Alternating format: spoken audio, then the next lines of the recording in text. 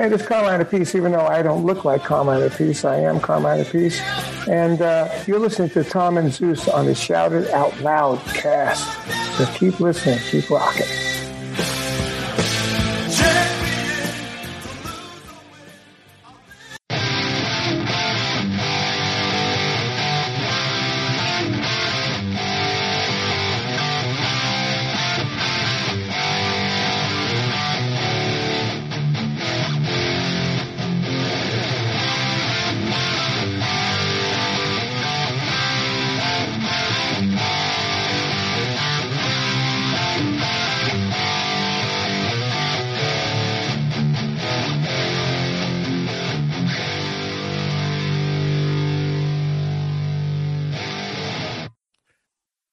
Greetings and salutations. Welcome to Shout It Out Loudcast. Don't turn your radio dial. You're in the right place because the first episode of the ARC interviews are here. We are calling this one, Which Guitarists Choke People? Which Guitarists Hate Haircuts? And why the hell is Graham Bonnet here? Tommy Zeus, what's up? Yeah, we're here. We never stop recording, right? So what's better than another sidecast? And this is our first one. We're going to try to continue these and get people involved with all these ARC albums we've done, whether they're a member of the band or producer, or engineer, whatever. And we got Zeus's favorite, Graham Bonnet. Yeah, he was gracious and hilarious. We just wrapped up the interview. You guys will hear it.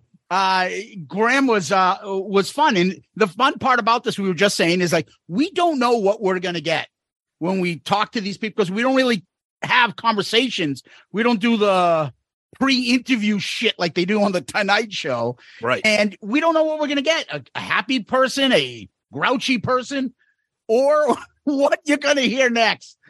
We think you'll like it. So let's get right to it. So starting us off with our album review crew interviews, our first guest is Graham Bonnet, the legendary singer for one of our album reviews, Down to Earth from Rainbow. Graham has played with just about everybody that's pretty cool in music. Richie Blackmore, Cozy Powell, Roger Glover, John Lord, Mickey Moody, Yngwie Malmsteen, Bob Kulick, Slash, Vivian Campbell, Don Airey, and I'm sure a ton more. We are honored to have you, Graham. Thank you. Well, thank you. It's very nice to be here and to talk about my favorite album. Well, one of them, I'll say. Yeah. Excellent. That's awesome. So let's just get started with Down to Earth. So it was obviously a change for the sound of Rainbow with the album itself, and then with your vocal style. Tell us about how you got to Rainbow and your feelings about the band before you recorded Down to Earth, and what changes that you brought to the band with Down to Earth, because everybody thinks of that album, the two huge songs, All Night Long and Since You've Been Gone, classic songs.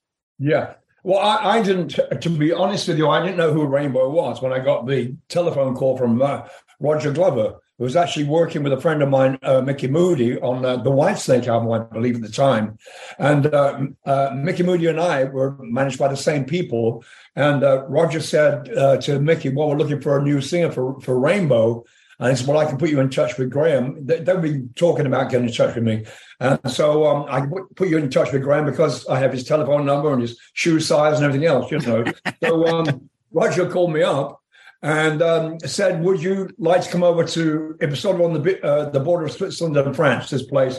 And I said, well, for what? And he said, well, to audition for us for this band called Rainbow. I had never heard of them, which I just said, I think. And so I went to my manager at the time, David Oddy, and I said, who is Rainbow? And so Mickey Moody took me aside and said, this is who they are. Basically was Deep Purple come Rainbow kind of thing, So, Deep Purple, I knew who they were, but I didn't know who Rainbow was. And Mickey said to me, yeah, he said, they're a great band, blah, blah, blah. I told him who was in the band, etc.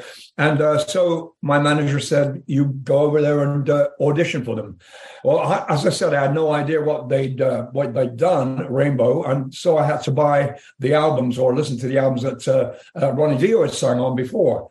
And I learned what they'd done. Well, one song, a song called Mistreated, which actually wasn't one is original recording, but that was a song they wanted to me audition with. So I learned that song and went over and sang it at them, and kind of got the job. I remember going over there thinking, well, I don't know what this is, but okay. So I went there, did this one song, and came back to, at the time, went back to London. And I said to my manager, I still don't think I'm right for this band, because it's sort of semi-classical stuff going on, whereas I've been used to singing along with, more R&B and pop stuff.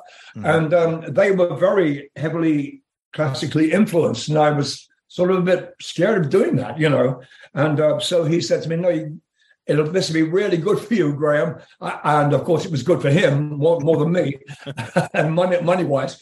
And he said, go back, and they want to start recording with you. I said, well, who else has been auditioned? He said, well, about 70 other singers, apparently. This is the legend, I think. And I said, well, why me, And they like your voice, and that's just the way it is.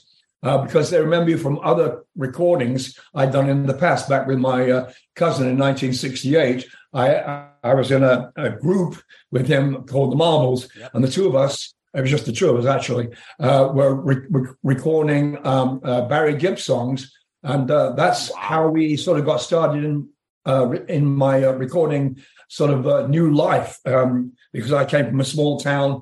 We had a garage band. We went down to London, and we, for some reason, in the audience was sitting the old manager of the Bee Gees. And my cousin Trevor Gordon used to be in the Bee Gees when he was in Australia, when he was about 14 or 15 years old. It was called Trevor Gordon and the Bee Gees. And Trevor used to send me these records over that were recorded by the Bee Gees and him singing and playing guitar. Anyway, it went on that the guy in the audience, who was the ex-manager of the Bee Gees in Australia, came over to him. He was visiting London. I said, I'm sure that Barry and Maurice and Robin would like to get to see you again, Trevor. So my cousin Trevor went over to Barry Gibb's house. I'm saying this very quickly. Went over to Barry Gibb's house and said, yeah, blah, blah, blah. They started to talk about what they wanted to do, and they wanted to record with my cousin again. So my cousin said, well, my cousin sings too. His name is Graham. And so like a couple of nights later, I went over to Barry Gibb's house, and we started singing and playing guitars and singing Beach Boys and Beatles and Stevie Wonder and R&B stuff, whatever. And then the dog barked. Hey! And then the dog barked. No, that didn't happen. It's all good. It's okay. Yeah, so anyway, they sort of, Robert Stigwood came into the room. He was there, the manager of the Bee Gees. Hey. Oh. That's a dog that he's talking to, people. And it's for my whole story here. Just I'm going to let her out. Hang on. That's okay. Yeah, so there you go. This is what happened with Carrie. She's got to walk like that. She's a lunatic. She's a good dog, but her mom has just gone out to get some laundry now, I believe. Oh, it's the whole rock and roll story here. So, that's okay. Barry Gibb was asked by Robert Stigwood, their manager, and to write a song for me and my cousin. And a couple of days later, we recorded a song. It was called Only One Woman, and we went into the chart later with this particular song. It was never released in America. It was released in England and all over the place, Europe. And it became like a number one in certain parts of Europe, but a number 3 in England. So we suddenly had a recording career. And from that, I'm getting around to the Rainbow thing. From that, they were playing Rainbow, Cozy Powell, Don Airy, etc. were sitting around playing Spot That Tune. And my song with my cousin just happened to be one of the tunes they were playing on the cassette machine. Machine, remember those? And and Richie said, where is this guy now? He sounds perfect for the band. So Roger, because he was working with Mickey Moody, we got in touch, and I went over, did the audition, as I said, and I still thought I wasn't right for the band, but they wanted me to be in the band because they wanted to change the image, apparently, to something a bit more so-called modern or radio-friendly. Yeah. And with me, they thought they would probably get that. So anyway, eventually we did get round to recording. It took a long time. Roger and I spent lots of hours in the studio putting the songs together.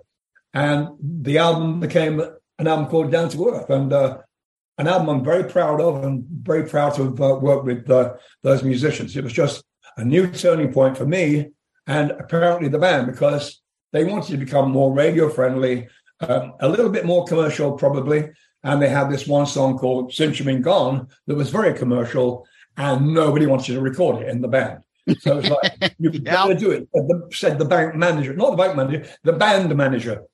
So the band, tied up and handcuffed, went into the studio to do Since You've Been Gone. And that changed the direction of Rainbow and me. The two, mighty whatevers clashed. And it was a good combination, I think. And I'm very glad that I did that in the end. And I think they were too. That's great. I don't know if I said that story properly. I'm all over the place. As I said, I'm just spoken. No, it's okay. It's all good, brother. Great. Sonny, Sonny, you have a question. Well, Graham, you had said, when you're recording, okay, so they want to go a little more commercial. You have some commercial songs. But at some point, the guy who loves Little Richard and Buddy Holly has to sing this Dungeons and Dragons Man on the Silver Mountain. So is there a conversation that happens with Richie saying, that's not going to sound the same. I'm going to have to do it my way here. I mean, I did it my way. I did it my way. And Frank Sinatra said it better than me. Yeah, I mean, I could not emulate or copy what Ronnie did. And that's one of the points I made. I said to my manager, at the time before I was in the band, I said, well, I don't sing like that. I've got a completely different voice. And that's apparently what they wanted. And I wasn't going to copy Ronnie's style because that's not what I do. I said I sing the way I sing, and that's it.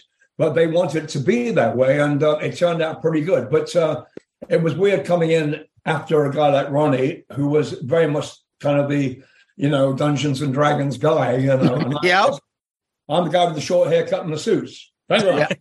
Now, one of the things that I wanted to ask you about is there's always that part where it says that all the songs were written by Richie and Roger. But I've heard, and I got the Martin Popoff book who talks about the Rainbows and you guys, that you've mentioned that a lot of that stuff where the melodies and stuff came from you.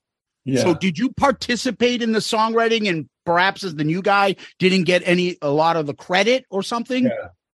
No, I didn't, because I didn't realize what I was doing. Roger would give me a basic tune, a very rough idea of a tune for, the melody for each track. Yeah. And we did each track probably 4 times with different melodies, different lyrics, blah, blah, blah, like a verse and a chorus, whatever. And we choose from those, which is going to be, the final product. But Roger gave me a vague idea of how to, what melody should be sung here and there. And he said, just do it your way, take it where you would take it. And that's basically what I did on all the tracks. And I didn't realize I was songwriting until much later, many years later. And somebody said to me, where's your name on the credits? I said, what do you mean? Didn't you write yeah, but I didn't think writing was just singing and making it up as you go along. Yeah. After that's all I did. I made it up as I went along. Any way you want it, do it, take it your way. So I didn't realize I was a songwriter until now. And now it's like, a bit too late now, but yeah. Now, so we're talking about, and by the way, I'll just say, was it last Christmas, Tom? Tom got me the Monsters of Rock live at Donington, where you guys were the closing band, headlined this for the first Monsters of Rock. You do justice to those Ronnie James Dio Rainbow songs. I love this. And I will tell you, I don't have a problem the way you sing those songs. I think it's, it's not obviously Dio, but you still do a good job. And the whole album is incredible. Oh, thank you. You're welcome. Thanks a lot. Yeah, because that was one thing I was kind of nervous of, because I wasn't your typical long-haired, looking singer for a hard rock band, whatever Rainbow is. I don't know what you call it, heavy song, whatever. Yeah. Heavy metal band. I never saw them as heavy metal. I sort of heard that band as hard rock or heavy rock. Yeah. But whatever it is, I didn't seem to fit. But anyway, it's in the end, it became that I did fit. But I remember one night, in fact, one of the first nights, we played somewhere, I've forgotten where the hell it was now. But in rehearsal, one of Richie Blackmore's favorite songs was "Would You Still Love Me Tomorrow?" Yes. Anyway, these guys were sitting in the front row and all giving me the finger and saying, "Fuck off, you fucking, Oh, Jesus. we want Ronnie," all that kind of stuff. And so we went into "Would You Still Love Me Tomorrow?" So I went to the front of the stage, sat down at the front of the stage, and these guys were like, 5 feet from me or whatever. And I said, "Tonight you're mine, completely," with the most romantic voice I could do. And they laughed and they laughed. And after that, they were on my side, Yeah. So won them over. Yeah. But after that, it was fantastic. It was a bit of fun. And they realized I wasn't Ronnie Dio and I didn't want to be. I can't emulate him. I don't want to copy him, So anyway, that's the way it went. Yeah. And after that, everything became pretty good because we had lots of good press, blah, blah, blah, and everybody knew what to expect after that, I think. So you had the two big songs that we always talk about, the All Night Long and Since You've Been Gone. Those are the ones that I think everybody will agree with, that really showcase the power of your vocals, the pop sensibility that you kind of had prior to coming into Rainbow. But Down to Earth also has a couple of songs that are a little bit, kind of a little bit more somber, like Eyes of the World, Making Love. Were those songs, like, was that a challenge for you, or because it was very different from an upbeat pop like Since You've Been Gone? Those were a little bit more darker and somber. Was that something that you were used to in your previous career, or was that something that you kind of had to adjust for that? Yeah, I mean, it's those songs I love those songs, and I just sang them my way. Yeah. My voice is the same on these tracks on the Down to Earth album as they were back in 1968 when I was singing stuff with my cousin. It's the same voice, and that's the voice they wanted. And it was very easy to adapt. It wasn't anything really new, but I understood that I got to be a little bit more raunchy or whatever.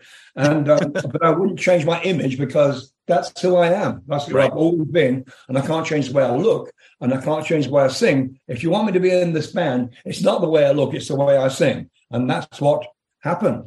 People liked me after that. I was very confident after that first gig. When that happened, I thought, oh, this is fun. And don't be scared, Graham. Go out there and show them what you do and do it your way. And people accept me for what I am. And suddenly I find myself, I'm in the heavy rock singer, top 10 or whatever. I'm going, what the fuck is that? Yeah. I'm just a damn singer, for Christ's sake. I'm not the heavy rock singer. I don't like being labeled. I don't think anybody does. Right. But suddenly I'm like Bruce Dickinson or whatever, Right. Bruce is a friend of mine. So, he's a different kind of singer too. Right. Hello, Pantheon Podcast listeners. Christian Swain here to tell you more about my experience with Raycon earbuds. Our family now has 3 pairs of Raycon earbuds around the house, and my wife just grabbed a pair of the Headphone Pros to replace some headphones from a company that was double the price. And yes, she loves them. Now, if you haven't pulled the trigger on a pair of Raycons, or even if you have, but you're in the market for another pair because they're just that good, well, now is the time to check them out, because they just launched their upgraded model of the best-selling everyday earbuds.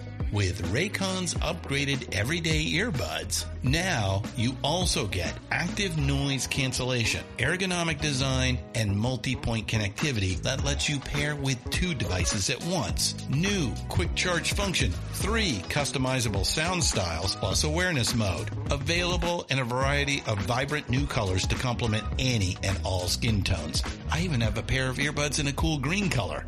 I have tried just about every earbud known to humankind, and these Raycons are fantastic. Seriously, if you've been wanting to check out Raycons, there truly is no better time. You're going to ask yourself why you didn't check them out sooner, and Raycon offers a 30-day happiness guarantee. So what are you waiting for? Go to buyraycon.com/Pantheon today to get 20% off your Raycon order, plus free shipping. That's right. You'll get 20% off and free shipping at buyraycon.com/Pantheon. buyraycon.com/Pantheon. Hey folks, Stefan Shirazi and Renee Richardson here from the Metallica Report. And we are proud members of the Pantheon podcast family, where the best of music and podcasts unite. We've got something pretty cool for you. We're giving away an exclusive Metallica merch package worth over $250. That's a whole lot of Scary Guys, Skulls, M72, and other sought-after Metallica swag. And we've made it easy for you to win. Follow and share the Metallica Report, and you're in the game.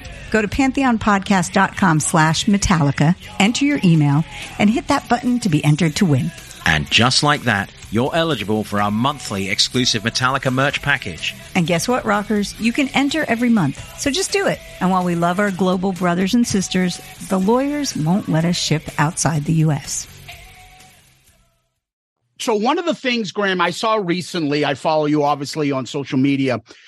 There's that kind of famous YouTube clip where Richie is, being kind of Richie, and he's talking about the story about the haircut and how the legend goes that he wanted you to grow your hair out. And so when you were on tour, he had somebody supposedly sit outside your room so you wouldn't go out and get a haircut. And then one day you jumped out the window and you posted that video on your social media. And you're like, listen, people don't get Richie.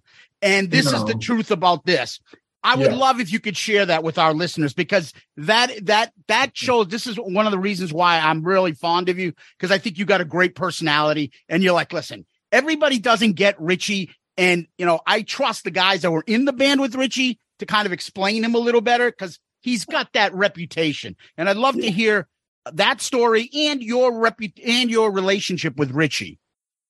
Well, my relationship with Rich was great. I always had great fun with him. He wasn't who he appeared to be, dark and moody. Yeah. He was a very shy person, picked his friends, etc. But that story is completely fake. What happened was we had an afternoon. I can't remember we were playing, but we had like the day off or something.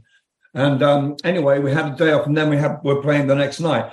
And that afternoon, I think we were in Edinburgh. I can't remember where exactly, but I was with my ex-wife, and my hair was getting scruffy. If you have short hair, you've got to keep it trimmed. You know what I'm saying? So, so I said to her, while you're shopping, there's a barber shop over there. I'll go and get my hair trimmed. So that's what I did. There was no guard on the door. In fact, I had been to see our tour manager, Colin, and he said, yeah, I'm supposed to be the guy that's sitting on the door. I said, I know. Isn't it fantastic? We're like 3 flights up. I'm going to jump out the freaking window. Yeah, sure. This did happen at the Holiday Inn. You know what I'm saying? No, I didn't do that. And I just find it very, very amusing that that story has lasted all this time. And Richie still adds little bits onto it now. He plays with it, and a little bit more here. Oh, I should have hit him over the head with a guitar. All this kind of stuff going on. But he would never have hit me over the head with a guitar. But what happened was when we actually did get on stage together to play, and my hair was shorter, he looked at me. His mouth was wide.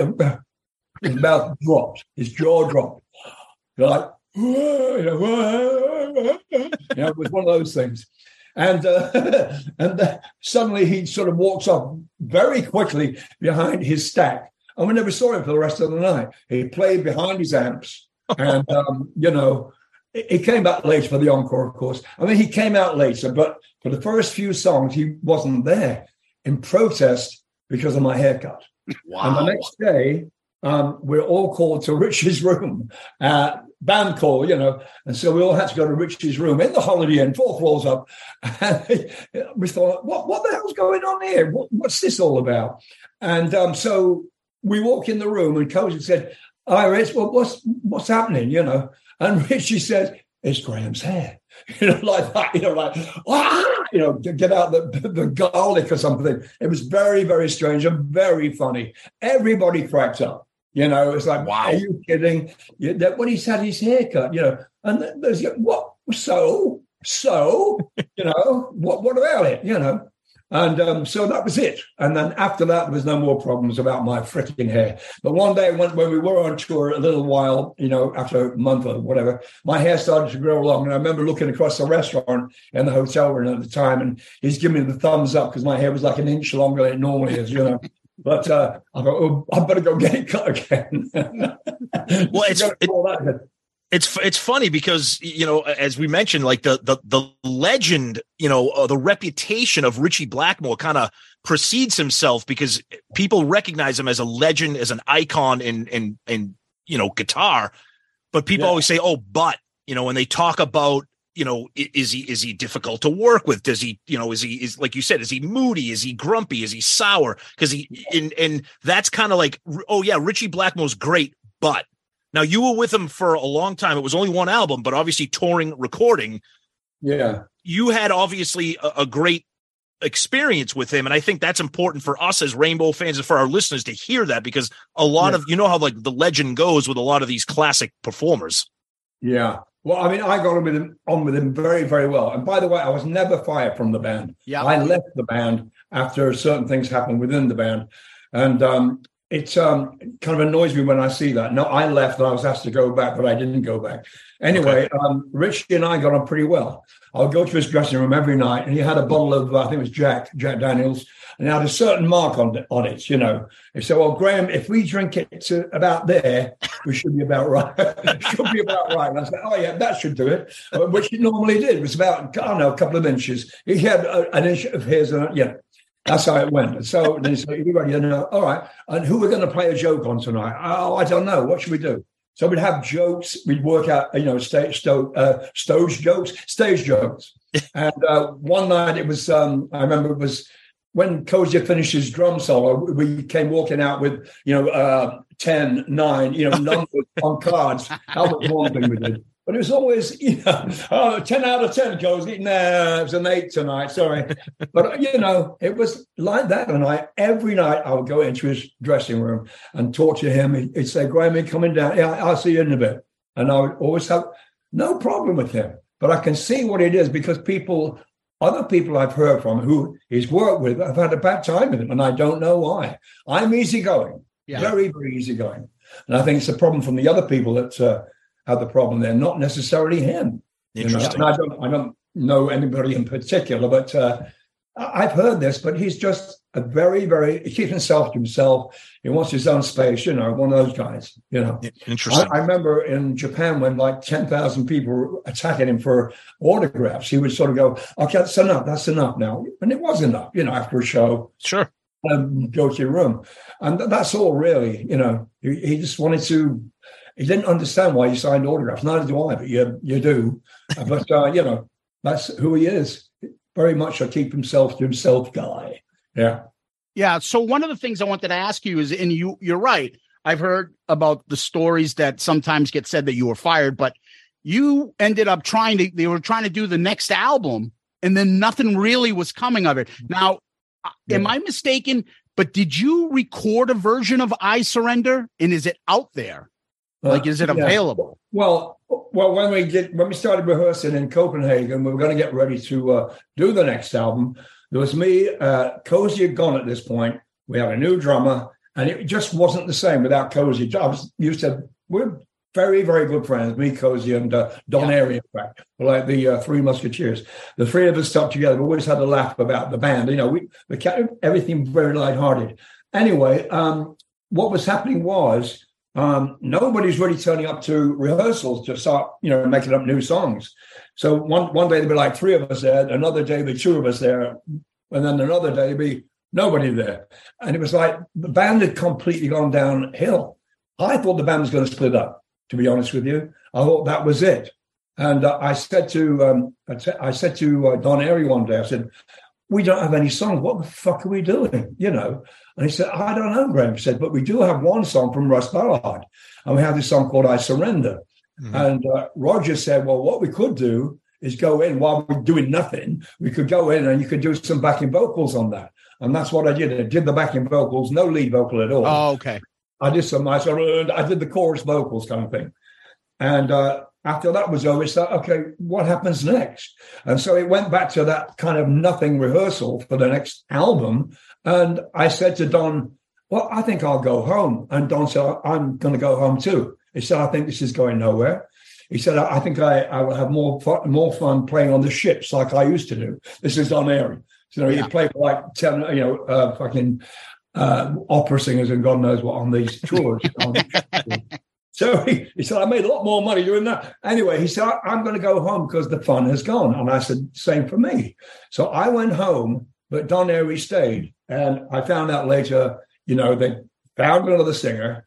And I got a call from Bruce Payne, the management. He said to me, well, Graham, do you want to come back? We found another singer who wants to sing. He started making up songs with the guys. And what about if you sing the songs you like and he sings the songs he likes? I'm going, no, it's not going to work with two singers, you know? Yeah. And I just didn't want to do it. And I thought it was time for me to turn again, Whittington, as they say. You know, it's time to do something else. I should have stayed. I really should have stayed. But they found, Joe Lynn, who's a great singer. And I think that's probably what Richie was really looking for. I remember when I first joined the band, he wanted to do like a foreigner thing. Yeah. And who else? I mean, he was perfect, you know. Yeah. So that's when I didn't go back. I decided to sweat it out and see what was going to happen next. So they went on without me. Yeah. Mm-hmm. Sonny. Graham, do you remember making the videos? They were pretty much performance videos, but when we were watching them, and I don't know when was the last time you saw the two videos you guys made, but your energy and everybody else's energy is at a different level. Yes. Right? Like it's you amazing. Look like you're ready to party, discotheque, you're ready to rocker it out. And those four other guys seem like they're in Deep Purple still. I don't know. I always think I'm a bit boring. I used to say, well, what can I do on stage? I'm boring looking. I've got a freaking tie on sometimes, and sometimes the tie comes off. I thought, what can I do? And people said, what do you mean, what can you do? You're doing it. And I don't realize what I'm doing. It must be something that I forget about next day or something. Oh, man, you're really great tonight. In what way? You know, I was. I thought you were great. I didn't see anything really good coming from me. And I never really... Well, in the last few gigs we've done recently with my band, I suddenly realized, oh, yeah, this is going very well. The band sounds fucking great. And I'm really pleased with the way I sound. And I never say that. It was like, I remember after one of the first gigs we did this year, my guitar player said to me, Graham, that could be a DVD. That sounds so damn good. We won't have to fix anything. And I'm going, oh, shit, really? And to hear that from this guy, awesome. You know. Yeah. And then the second night and the third night and whatever, he said, it's so much, you got so much energy, you're singing really great. And I thought, I am? But I said, don't play it to me, whatever you do. So I'll just say, no, that's fucking crap. I hear every bump note, you know what I mean? I hear every flat note, every sharp note, every cough, every squeak, you know. But he said, no, there's none of that there. So I obviously had a lot of energy, even though I was probably half asleep. No, I wasn't. But, I'm like 195 years old now, and it's people say, how the hell do you do this still? You know, I say, well, this is my job. This is all I do. And if I don't do it well, then I might as well not fucking do it, you know? But so I never think I am doing well. But when I'm praised for that, I accept the praise and go, oh, you may be right, you know. once in a while, you know, my ego kicks in and I go, you're not, it's pretty good. Yeah. You know, but listen to anything I've done, you know, even, you know, when I've recorded an album, it's like, I'll listen to that in a year, you know.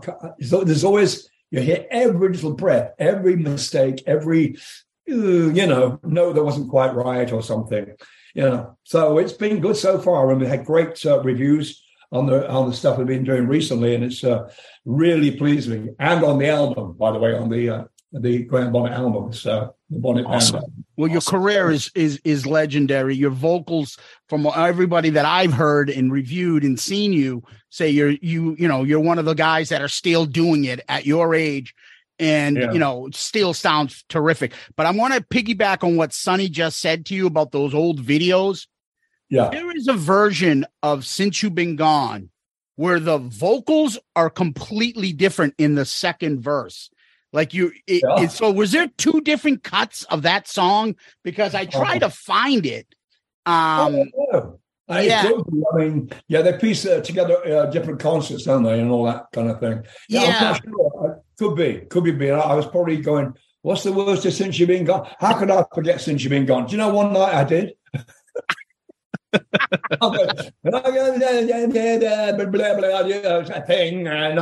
that's yes. And it was one of those like whatever. You sing it. Give the microphone to the bloody audience, who sang it perfectly. But one night I did actually forget the words to that, and I don't know why. It was a brain fart, the ultimate brain fart. I've sung that song probably 8,000 times, and sometimes that does happen. But what you've probably seen is probably different clips from different nights, I would think. Yeah, it was interesting to hear. The only other things I wanted to ask you real quickly about were the last two songs on Down to Earth, Danger Zone and Lost in Hollywood.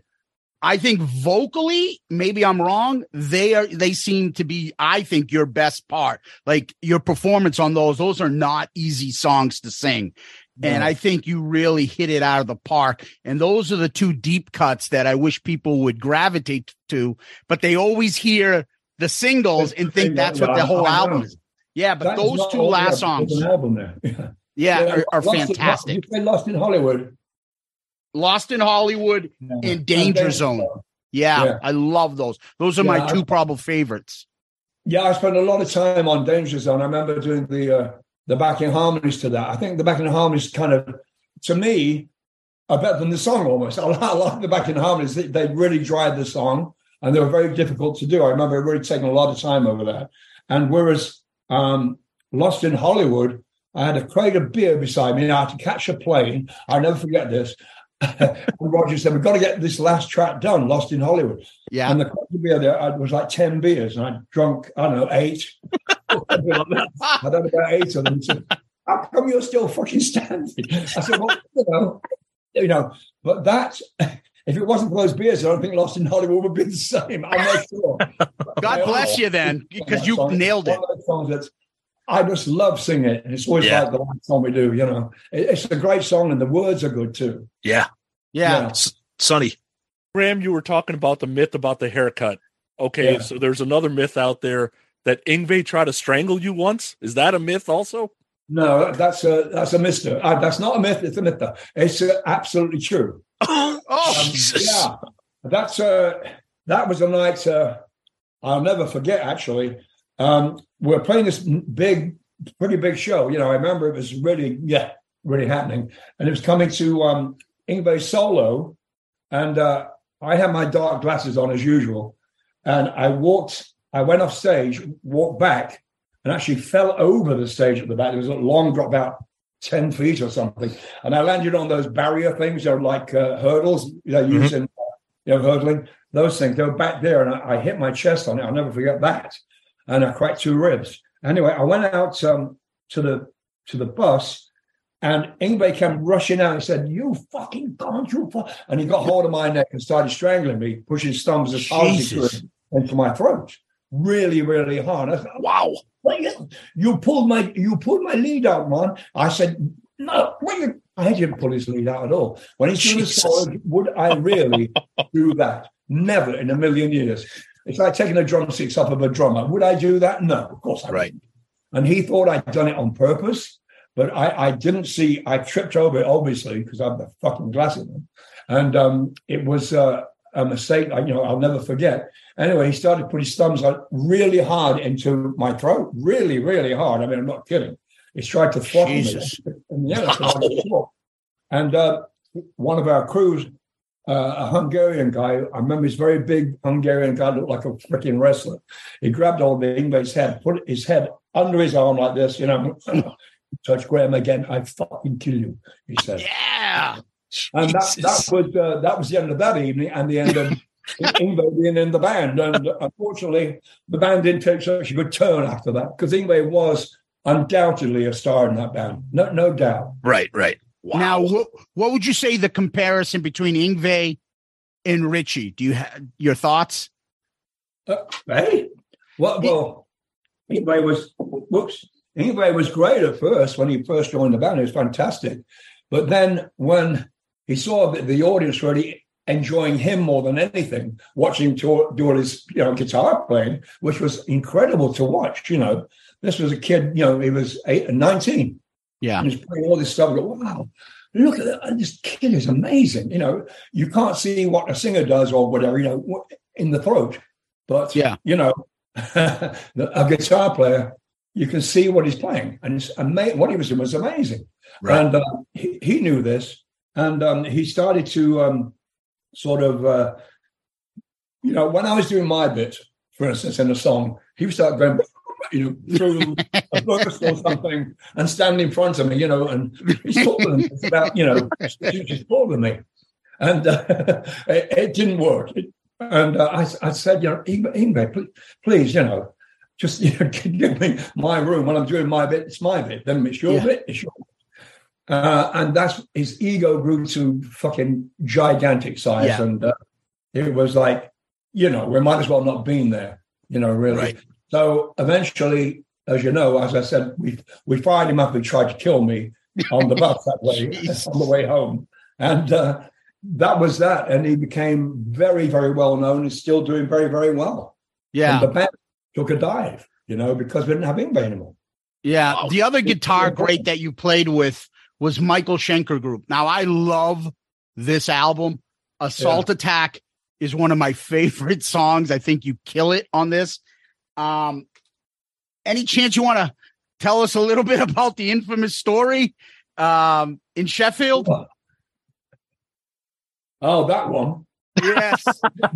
I had to get it. Blame the Whitesnake guys for getting you drunk. Just blame them. What? Well, yeah, I mean, the one about the pants. Oh, yeah. Well, yeah, I mean, I don't think you played with him after that. Did you ever talk with him again? Have you ever reconnected? With Michael? I've been playing with Michael a couple of years ago. Perfect. Yeah, we got back together. They did a tour. Michael did a tour of all the singers, and we all sing our songs that we recorded with him, and blah blah blah. Backing vocals for that guy, backing vocals, so we played together. And that's all right now. It's all good now, and Michael and I get on very, very well now. I'm glad to say. But it was again, it was Mickey Moody's fault. No, it wasn't. It was well, it sort of was, but they were. I went to of all mistakes I make, which back then was always the mistake I made, going to a freaking pub. And in the pub was the Whitesnake guys. And they were all drinking, hey, great mate, blah, blah, blah. God. Yeah, they were opening up for us, I think, or something. Anyway, they were playing, and I had a drink or six with them. And I said, oh, crap, I'll buy this round. And I found that I didn't have my wallet in my pocket. So I went back to the theater, and I knocked on the dressing room door where my jacket was, and I couldn't open it for some reason. It was Michael in there. He locked the door.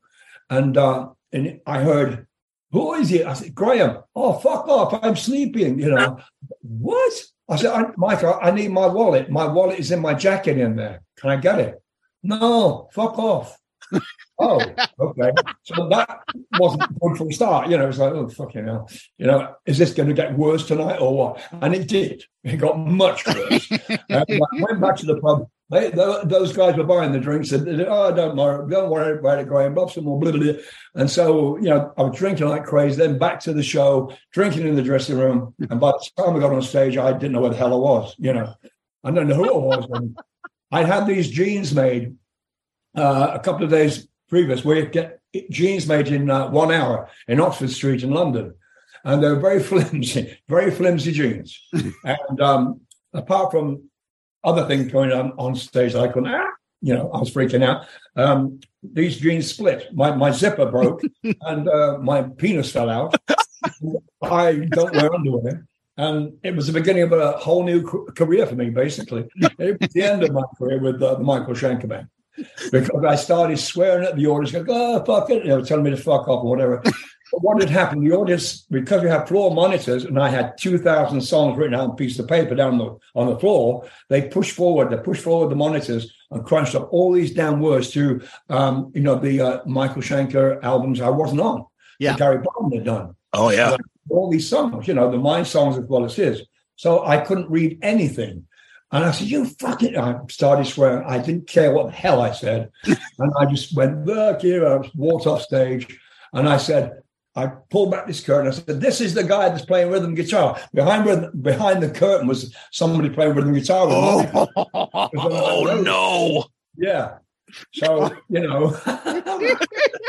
so it was not a good thing to do. Yeah. And at that point, I was out of the theater real quick because one of our guys, a big youth, his name was, said, Graham, you better get out of here real quick, He said, you're going to fucking kill you. I said, really? They are?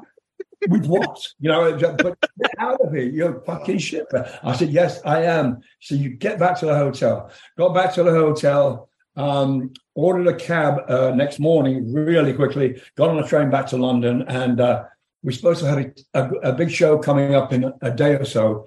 And I said, I can do this, I can do this show. And they didn't want to know. And they fired me. Well, wow. Absolutely right. And why not?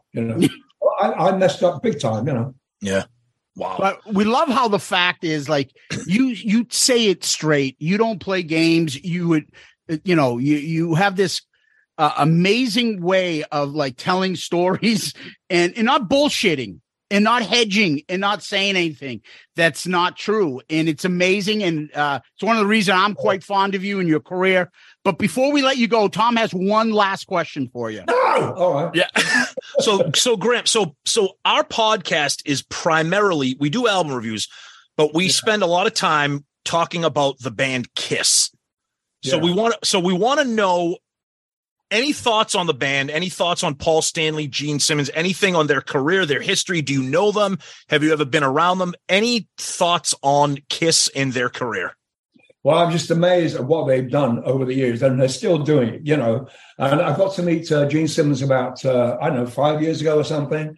And my Bethamy's son was a big Kiss fan. Yep. And somebody asked Gene if he would sign an autograph for him, And so me and Bethany went back, and he signed it. He said, what's his name? Got his name. He said, because he's a drummer. Yeah. Her son, it's amazing. He's a really good drummer. He's only been playing for very, very few years, but he's turned into this incredible drummer. Like, nice. I don't know. And so Gene said, I'll give him I'll give him a message for him. And he did that for him. I was absolutely blown away. I thought, this guy's going to be real. You think Gene Toomer, he's another one, got this hard reputation. Right. But he's nothing like that. The guy was such a sweet man. And he's awesome. Really pleased to meet you, Graham. Nice. And all that. It was very open. I said, I'm glad to meet you, and thank you for doing that. Bethany thanked him so much for doing this message for Levi, her son. Mm-hmm. And, I've never been a Kiss fan at all, but suddenly that day I was. Yeah. One of my friends, one of the Kulick brothers, not Bob Kulick, was in the band for a short time. Yeah, Bruce. Yeah. And Bob said, because I was playing with Bob at the time, Bob said, we've got to go and see Bruce because they do it without the makeup and everything. And I was pretty impressed. I've never seen them play at all. But Bruce had a good time with them. And, Bruce is a good guy. And I was just blown away by Gene's really wonderful attitude, Nice. That's great. Now, Graham, what do you got going on right now? Where are you touring? Your latest album? Tell people where they can get info on you, anything. Yeah, well, you go to the band page somewhere, wherever it is, the Graham Bonnet Band. Yeah. Just look at there. And the album is called Day Out in Nowhere. And I'm very proud of it. And we're going out on tour in about, 3 weeks maybe. We're going to Japan, which would be nice. And also, I think we're playing in Chicago. I'm not sure. That hasn't been settled yet. I'm not quite sure. But gigs are few and far between, as you probably know. Everybody's like going home because of the COVID thing and people resigning at my age. They're going, I've got enough of this, So we started playing. We're going to start rehearsing very soon because I'm very proud of what we've done. I'm very proud of the two videos we made on this song. There's two songs on there, I should say. One's called Imposter, and the other one's called Uncle John, which both of them have a huge amount of truth in them. Okay. Listen to the words, So I'm very proud. Bethany, Conrad. We're the roots of the band. There's me, Bethany, Heavenstone, and Conrad Personato. We're the roots of that band. Yeah. We've had a couple of different players, drums and keyboards, which we're probably going to change on this. I don't know yet, but I can't really say who it's going to be. But I think we've got the songs. We're the main songwriters, and so that album. I'm so proud of it. The sound on that. Conrad did a great job, and Bethany did a great job working for the album. She really did. And so the sound on the album is one of the best vocal sounds I've heard, actually. It really is. It really picks up every nuance, And that's what I always used to be missing when I was a lad, when I was back in 68. They would bring out different microphones. Now that doesn't sound like you. And they put a whole bunch, like a bunch of flowers. So singing to that one now singing to this one, now singing to that one. And I go around, wow. That's a 58, that's a 57, that's a 91, that's a 126, and that was WD-40. Yeah, so it's like, but this microphone, and I can't remember what it is, the freaking serial number or anything, but it's a really good vocal mic. And Conrad really works hard on that to make it sound like me instead of like somebody singing in the other room, which kind of happens sometimes. And I like all the tracks on there, especially Imposter and Uncle John. They're the two videos we did. Yep. And they are pretty good. I'm very, very proud of it. I'm proud of the band. I'm proud of the people I'm working with. And I'm glad they don't hate me. Well, thank you, Graham. Yeah. Oh, I'm sorry. Go ahead, Sonny. One more quick thing, Graham. What is it about Japan that embraces certain artists? Like there's certain American brands that can't even get arrested in Japan. But then they love, like when they're loyal to somebody like a Graham Bonnet, man, they are loyal to the hilt. Yeah. Yes, absolutely. I've known people there for, since 1980. They're all growing old now, losing their hair and gray. And that's only the women, Not didn't quite come out the right way, but you know what I'm saying. But I mean, they're the most loyal fans ever. And I remember Cozy saying to me the first time I went over there, he said, when we get there, he said, you won't fucking believe it. You won't believe it. I said, what do you mean I won't believe it? He said, just wait till we get there.